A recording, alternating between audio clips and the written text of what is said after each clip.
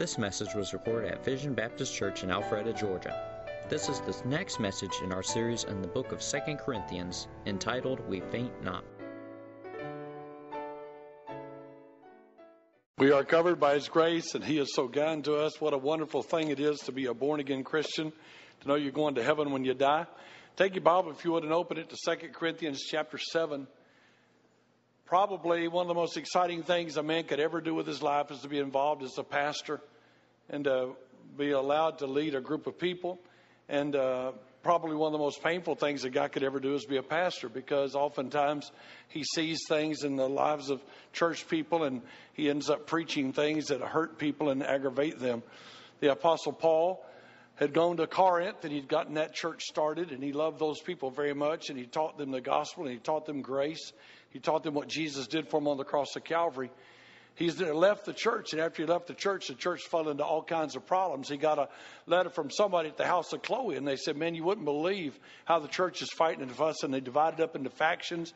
They got people bragging about being on Peter's side, and others about Apollos, and some about Paul. And you got this really spiritual group saying they belong to Jesus. And then he found out they were fighting and fussing and judging among themselves. And he found out there was this guy in the church that was sleeping with his daddy's wife. He wasn't even married to her. It was his daddy's wife, is his stepmother, and he wasn't married to her. He had no relationship, had no right to be with her. Not even lost people would live like that. And the church was like bragging about the grace they had, and they were a tolerant church, and they were putting up with that and allowing that to go on. And Paul heard about that, and then Paul heard about them using the spiritual gifts, and there was charismatic chaos going on big time down in Corinth. And so Paul writes a letter. And that letter is a harsh letter. He sits down, and it even says, as I wrote the letter, man, tears are streaming down my face. And he's saying, I am not believing what's going on in your church. I am not believing the stuff that's happening. This is ridiculous. I've heard about it. It's wrong. This is wrong. This is wrong. In fact, as he gets to 1 Corinthians chapter 5, he said, I'm not believing you people haven't taken a stand about this. Next time y'all get together, I'm there in spirit. Judge that guy. Turn him over to Satan. He says, you guys have been handling the gifts wrong. And he says there's a better way. And he writes the love chapter. They were doubting the resurrection. I mean, the church had allowed Judaizers to come in and bring legalism in. I mean, everything you can imagine is going wrong. Paul is torn all to pieces, because any true pastor is deeply in love with his people. He loves them. He thinks about them. He carries their burdens on his heart. Paul talked about the daily care of the churches that came on him. Paul loved these people, and they were in trouble. He wrote them a letter. It appears he may have even written them a letter that's not included in the scriptures. He sent Titus down there and said, Titus, go down there and see if you can't straighten them out and bring me word that they're getting their lives right. And so Paul's really hurt. There's all kinds of trouble going on. He's dealt with enemies attacking him. The people are going to the church. These Judaizers, they are going in there and they're talking bad about Paul. And people have got an attitude about Paul. And now Paul stands over here and he's hurt. And there's a division between them. He was once their loving pastor. They loved him and he loved them. And he still loves them, but they're kind of against him. And Titus comes back with some really good news. And he talks about they're getting right. And I don't know if you realize, but revival comes when we repent of what we know isn't right and what isn't pleasing to God. I don't know if you've ever been in those refreshing times when God's people really said, God, I'm going to quit playing.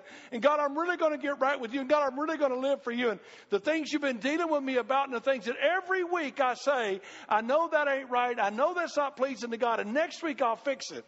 A lot of us live that way, saying, I'm going to get really right. I'm really going to surrender. I'm really going to give my life, just not this week. And then there comes that time when all of a sudden God's people break and they say, not my will, but thine. They humble themselves before God. They get their heart right. They get their spirit right. Great things happen in their lives. And that's what's going on in chapter 7. So Paul he's writing in chapter 7. And this time he's going to talk to them like a pastor who's deeply in love with them.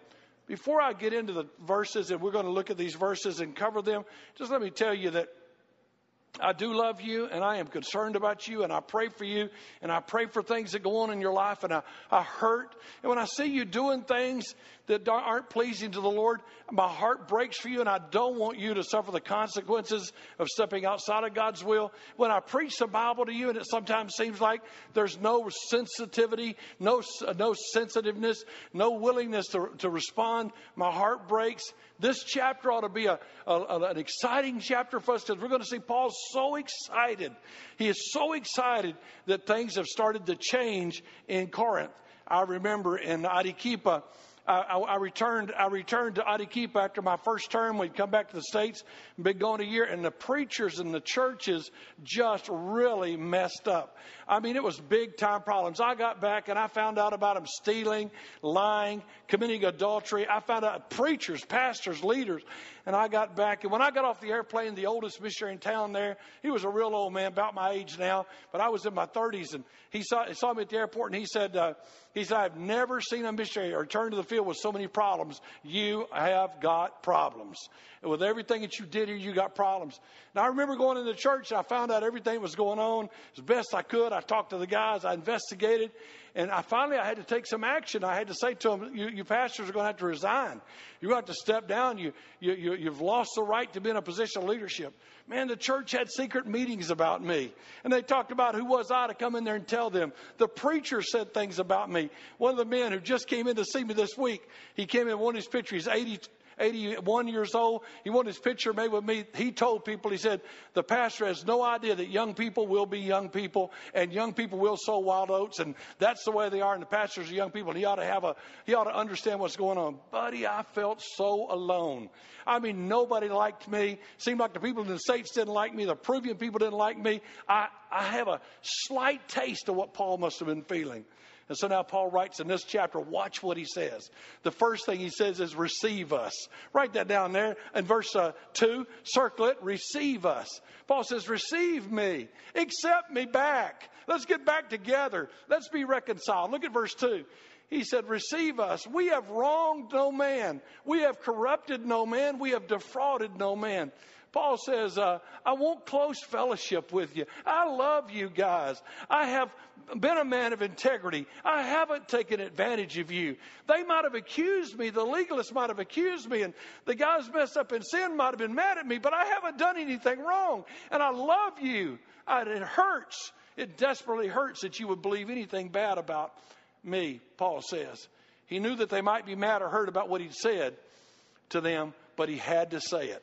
Do you understand what's going on in verse 1? The Apostle Paul's like, please, church, receive me. Please, church, accept me. Please, church, I didn't do wrong. They've accused me. The second thing, look at verse 3. Paul said, I never wanted to hurt you. I never wanted to hurt you. I never would walk away from you. Look at verse 3. I speak not this to condemn you, for I have said before that you are in our hearts to die and live with. Paul said, let me explain something to you. I might have scolded you, I might have fussed at you, and I might have written you a harsh letter, and I might have told you to get your life right with God. But can I just go ahead and tell you, I never wanted to leave you. I never wanted you to leave. I never wanted there to be a division. I want you to receive me. I want you to know I loved you. I loved you. I loved you to live with you. I loved you to die with you. Great is my boldness of speech toward you. Great is my glorying of you. And I am now filled with comfort. Paul said, I never wrote you guys to condemn you. I never wrote you guys to fuss at you. Well, young people, sometimes the youth pastor will talk to you and he'll say, get this right. And sometimes you'll get so mad at him because he's saying things to you that need to be said. But you get mad and you get hurt because you don't like it. But I can promise you his heart is, I love you. I love you. I want to live with you. I want to die with you. I care about you. And I would never hurt you. By the way, your parents are doing the same thing with you. They love you and they care. Paul never wanted to be separated. Paul wanted to live and die with them. All the hurt that came with being their pastor and leader was worth it, in Paul's opinion. And now we get to the good stuff. In verse 5, Titus shows up. And he's writing about it and tells the story about Titus coming and bringing good news. Look at what Paul said in verse 5. If you recall back in the beginning of the book, Paul said, I couldn't find Titus. I was looking for him, and it was a lot harder to get together back then. It wasn't like you could say, hey, we'll meet at 12:02 at the corner of Broad and Main. You couldn't say that because, number one, you didn't know what time 12:02 was. And if you'd been separated for a long time, trains didn't arrive on time, didn't have trains, boats didn't arrive on time, things didn't work out like they were, and Paul was all upset. He had sent Titus down to see the Corinthians, and he doesn't know what's going on. And look what he says in verse 5. For when we were coming to Macedonia, our flesh had no rest. Man, I couldn't rest. I couldn't sleep. We were troubled on every side. Everything was going wrong. People were attacking me. Nasty letters are being written to me. People are after me. And without were fightings. And I was scared to death on the inside. Within were fears. Nevertheless, God that comforteth those that are cast down comforted us by the coming of Titus. Old Titus showed up. It wasn't just the fact that he came to see me, verse 7, but he came and told me what had happened with you and how he was comforting you. And he told me about how you had an earnest desire and how you were mourning, how you were sorry, and how you had a fervent mind toward me, and I rejoiced the more. I know I made you sorry with the letter I wrote, and I'm not sorry I wrote the letter, though I was sorry. It hurt me to write the letter. And I perceived that the same epistle that made you sorry for a season helped you get your life right with God.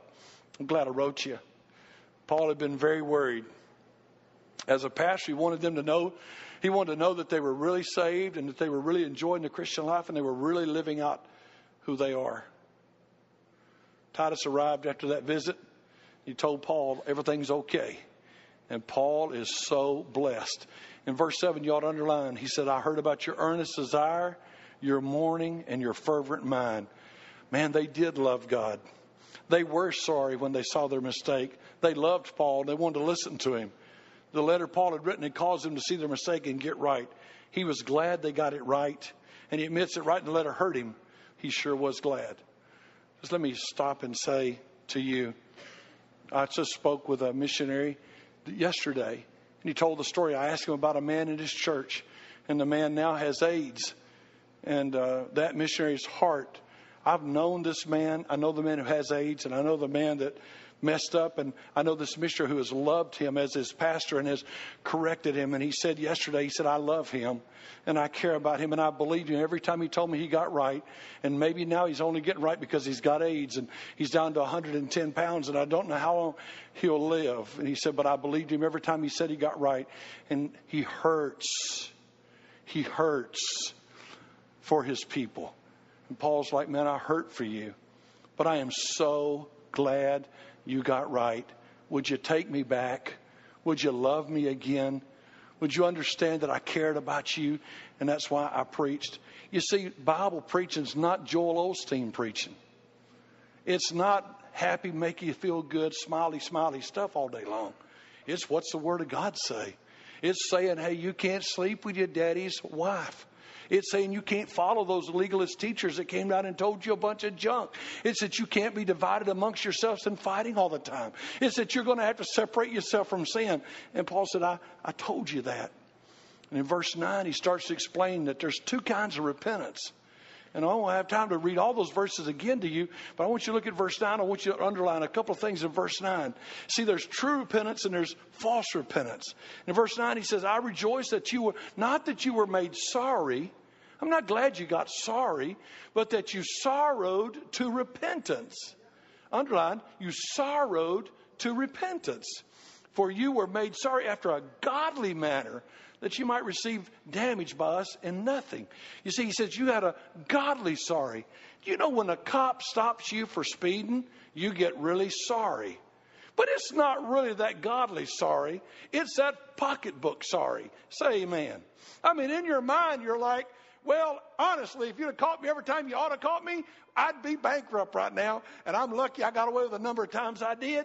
And as soon as you're out of sight, I plan on speeding again. Some of you would even be so good as to wait 24 hours before you sped again. Say amen. That's not a godly sorrow. That's not a godly sorrow. That's a worldly sorrow. Paul said, I don't want you being sorry. You know, sometimes my daddy'd be like, are you sorry for what you did? And I'd say, yes, sir, I'm sorry. He said, no, you're not. He said, you're only sorry you're about to get a whipping. I was in my mind thinking, you're right about that. I am very sorry. You're about to tan my behind, but I ain't that sorry I did wrong. And Paul said, I am so glad, not that you got sorry, but that you had a godly sorrow, a sorrow to repentance. In verse 10, he said, godly sorrow worketh repentance to salvation, but the sorrow of the world works death. In verse 11, he said it was a godly sort of sorrow. There are two kinds of repentance. And boy, have I preached and watched that happen in so many lives. There are two kinds of repentance. One's a godly sort and the other's a sorrow of the world. You know, if a guy hears that he's doing wrong or gets caught doing wrong, everybody's sorry when that happens. Most of the time, it's not a godly sorrow. We have two kinds of examples of that in the Bible, and their names are Peter and Judas. Could you just think just a second with me? Both of them are involved in the death of Christ around the crucifixion. And if you would read with me in Matthew chapter 26, verse 75, the Apostle Peter has just denied Jesus 3 times. He has been so bold and so audacious as to say, all these other apostles probably won't stand with you. They'll all deny you. They're not to be trusted, but I am. He has been so bold as to take a sword with him and to chop off the ear of old Malchus's ear. He's been bold, but when he got asked by a woman, he denied it. And he lied. And he cursed. And all of a sudden, Jesus cuts his eyes at him and sees him as he walks past him. And the Bible says about it in Matthew 26:75, and Peter remembered the word of the Lord, which said unto him, before the cock crow, thou shalt deny me thrice. And he went out and he wept bitterly. He's sorry. He's sorry. But you know what's going to happen, don't you? He's really sorry. It's a godly sorrow. He will go out and he will weep bitterly. But in about 50 days, a little over 50 days, the Apostle Peter will still be standing strong by Jesus, be stronger than he's ever been, still leading the church and preach on the day of Pentecost. It was, I did wrong. I figured out I did wrong. And I am so sorry. And I want to get my life right. I want to serve God. And God used him. Judas is the other kind of sorry. He was sorry too. If you look at, if you would, in Matthew chapter 27, verses 3 through 5, the Bible says, Judas, which had betrayed him, when he saw that he was condemned, repented himself and brought again the 30 pieces of silver to the chief priests and elders, saying, I have sinned in that I have betrayed the innocent blood. And they said, what is that to us? See thou to it. See thou to that. And he cast down the pieces of silver in the temple and departed. And went and hanged himself. You see, they were both sorry. One sorrowed to repentance and said, God, forgive me. The other sorrowed and went out and killed himself. Maybe got drunk. Maybe used drugs. Maybe went off into a lifestyle of rebellion. Maybe denied God in every way. But they were sorry, but not sorry to repentance. Not sorry enough to say, I was wrong. It was not a godly sorrow. And I would ask you, have you repented of your sin? Have you truly realized, I do not want to live a selfish life, a life for myself? I do not believe that I am able to get me to heaven, that I am able to please God. Have you come to a point in your life when you realize I failed God and I need help and I know it's not in me, and you're to the point of giving up and saying, God, I need help? That's what true salvation is. Repentance is realizing that sin has separated you from God, and it's not that you quit sinning. It's not that you quit smoking, cussing, drinking, dancing, and going with them to do. It's that you say, man, I don't want this junk anymore. I want Jesus. Did you do that? So I say, I'm sorry. And we go and we drown our sorrow in another drinking round or pornography round or drug round or wild living and sex and junk. But we don't really mean business. Which sorrow have you experienced? The sorrow like Judas or the sorrow like Peter, a godly sorrow? You are only saved if you have truly repented. Remember that now is the day and time of salvation. See to it that you really are not just sorry for your sin, but sorry enough to turn from your sin to the Savior. Christians also need to repent of things in their daily lives. I'd just like to stop and say this. I repented when I was a child, when I was only 7 years old, almost to turn 8. I repented. I was born again. just over 50 years ago, 51 years ago. But I'll just say this to you. That was one time. But I've had to repent a lot of times. Because there are times when I've stepped out and began to live a willful, self-fulfilling, egotistical life. When I wanted to do things my way as a Christian, I was born again. And by the way, I didn't go out in sex and I didn't go out in drugs. I would be at church and doing all the right stuff. But man, I was not right with God. I was not right with God. I know how to play the game. I know how to look like a Christian and talk like a Christian and act like a Christian and not really be living who I am. And by the way, let me just say to you that repentance is for Christians too. In 2 Corinthians chapter 12 and verse 21, Paul said, unless when I come again, my God will humble me among you, that I shall bewail many which have sinned already and have not repented of the uncleanness and fornication and lasciviousness which they have committed. Christians somehow make excuses for sin and to continue living in it. In Revelation 2 and 3, he calls on 4 of the 7 churches to repent. There were things they ought to get right. True repentance shows up in some definite characteristics that are listed in this chapter. It said in verse 7, their earnest desire, their mourning, their fervent mind toward me. In verse 11, he said, for behold, this selfsame thing that you sought after, a godly sort, what carefulness it wrought in you. You were worried about it. You were concerned about it. It bothered you. Yea, what clearing. Man, I got to get right. I got to get right. I got to get this out of me. Yea, what indignation. I am not believing I did this. I hate what I did. What fear. Oh, God, I don't want to ever do this again. What vehement desire. What zeal. What revenge. I got to get right. I got to make it right. In all things, you have approved yourselves to be clear in this matter. They wanted to serve God. They were careful, super concerned about what had happened. They had great desire. They wanted to do right. Before I give you the last 2 things out of the chapter, can I just say this? Some of us almost think, well, I got saved when I was 7, May the 6th, 1962, and I got my life right with God right there, and that's it. But that's not it. That's not it. You are saved. You'll never lose your salvation. But it is so easy to get so cold.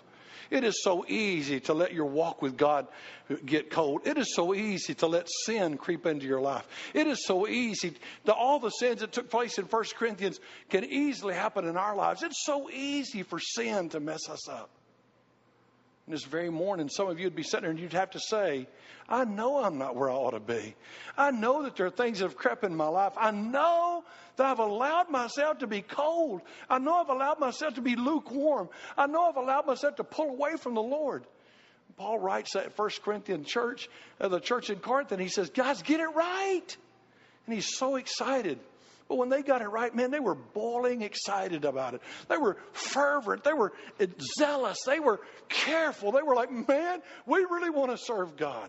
Revival seems to have struck that town and that church. In verse 13, Paul is comforted, and the church is comforted. Verse 13, therefore we were comforted in your comfort. Yea, and exceedingly the more joyed we for the joy of Titus, because his spirit was refreshed by you. Man, Titus got there.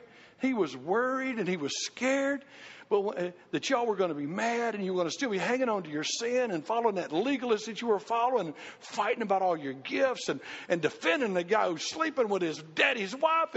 But Titus got there and he was like, man, Paul, you're not going to believe it. They're excited about Jesus. They've seen what they did wrong and they've turned from it. Paul, they're doing right. Paul said in verse 14, I have boasted anything to him of you. He said, man, I bragged to him about you and I'm not embarrassed. I'm not ashamed. Everything I said was true, even our boasting.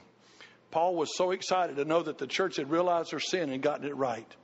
He was glad to know they still loved him. They had sinned and not disciplining sin, and also being divided over personalities, following legalistic stuff, destroying other brothers. But now they've gotten it right, and Paul is so proud and so happy and so comforted. And what comforts him most is they figured it out and they're comforted. And he ends the chapter with this right here. I believe in you.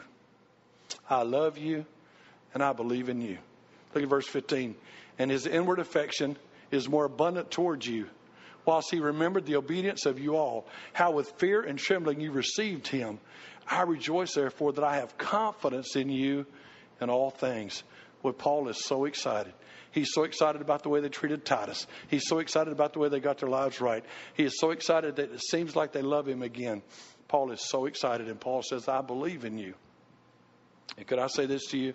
I believe in you. I believe in you. But I must be honest. I've seen some of you grow cold. I've seen some of you lose the zeal. I've seen some of you draw back on the Lord. And I'm not mad at you.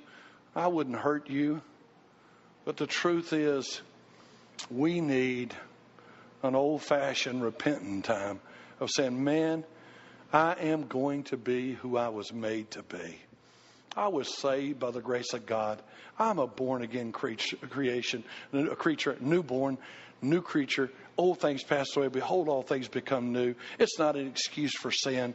It's a reason to serve the Lord, and it's a reasonable service. You used to be so much more on fire.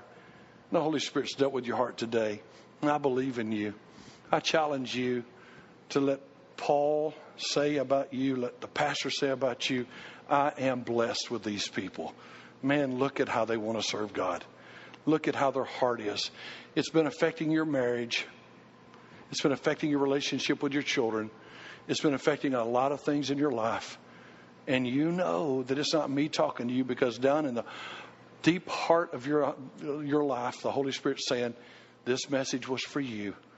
2 Corinthians chapter 7, Austin might be preaching it, but it's the Holy Spirit saying, this is for you. Would you humble yourself? Would you say, man, God, I am back where I used to be. I'm back and going forward like never before. It's going to be real and passionate with me. I'm going to renew my love for Jesus. I'm going to step up and say it's real with me. Please don't get satisfied. Please don't accept dead, passionateless Christianity. Please don't let the fire go out of your love for Jesus. I believe in you. I believe you will do what God's calling you to do. I challenge you to do that right now. Father in heaven, I love you. And I thank you for the chance to share your word. And I pray that your name would be glorified and magnified. And I pray, God, that you deal with hearts this morning, that lives would be changed and people would be drawn to you. I pray, God, for those that might not know you as their Savior, that they would get saved this day. And I pray for Christians, Lord, that might have grown cold and allowed sin to creep in and allowed sin to take advantage of them. I pray, God, you'd help them today to throw themselves on the altar and tell you they love you again. I know you're not angry with them. I know you're not mad at them. But God, they don't have the comfort they had. They don't have the peace they had. They know things aren't where they ought to be. And Holy Spirit, I know you're dealing with hearts. Encourage them to trust you and to seek you and to repent and to come back to you. Show your power, and I'll give you great honor and great glory for all that you do. You have been listening to Austin Gardner, pastor of Vision Baptist Church. For contact information, location, service times, or more audio and video recordings, log on to www.visionbaptist.com.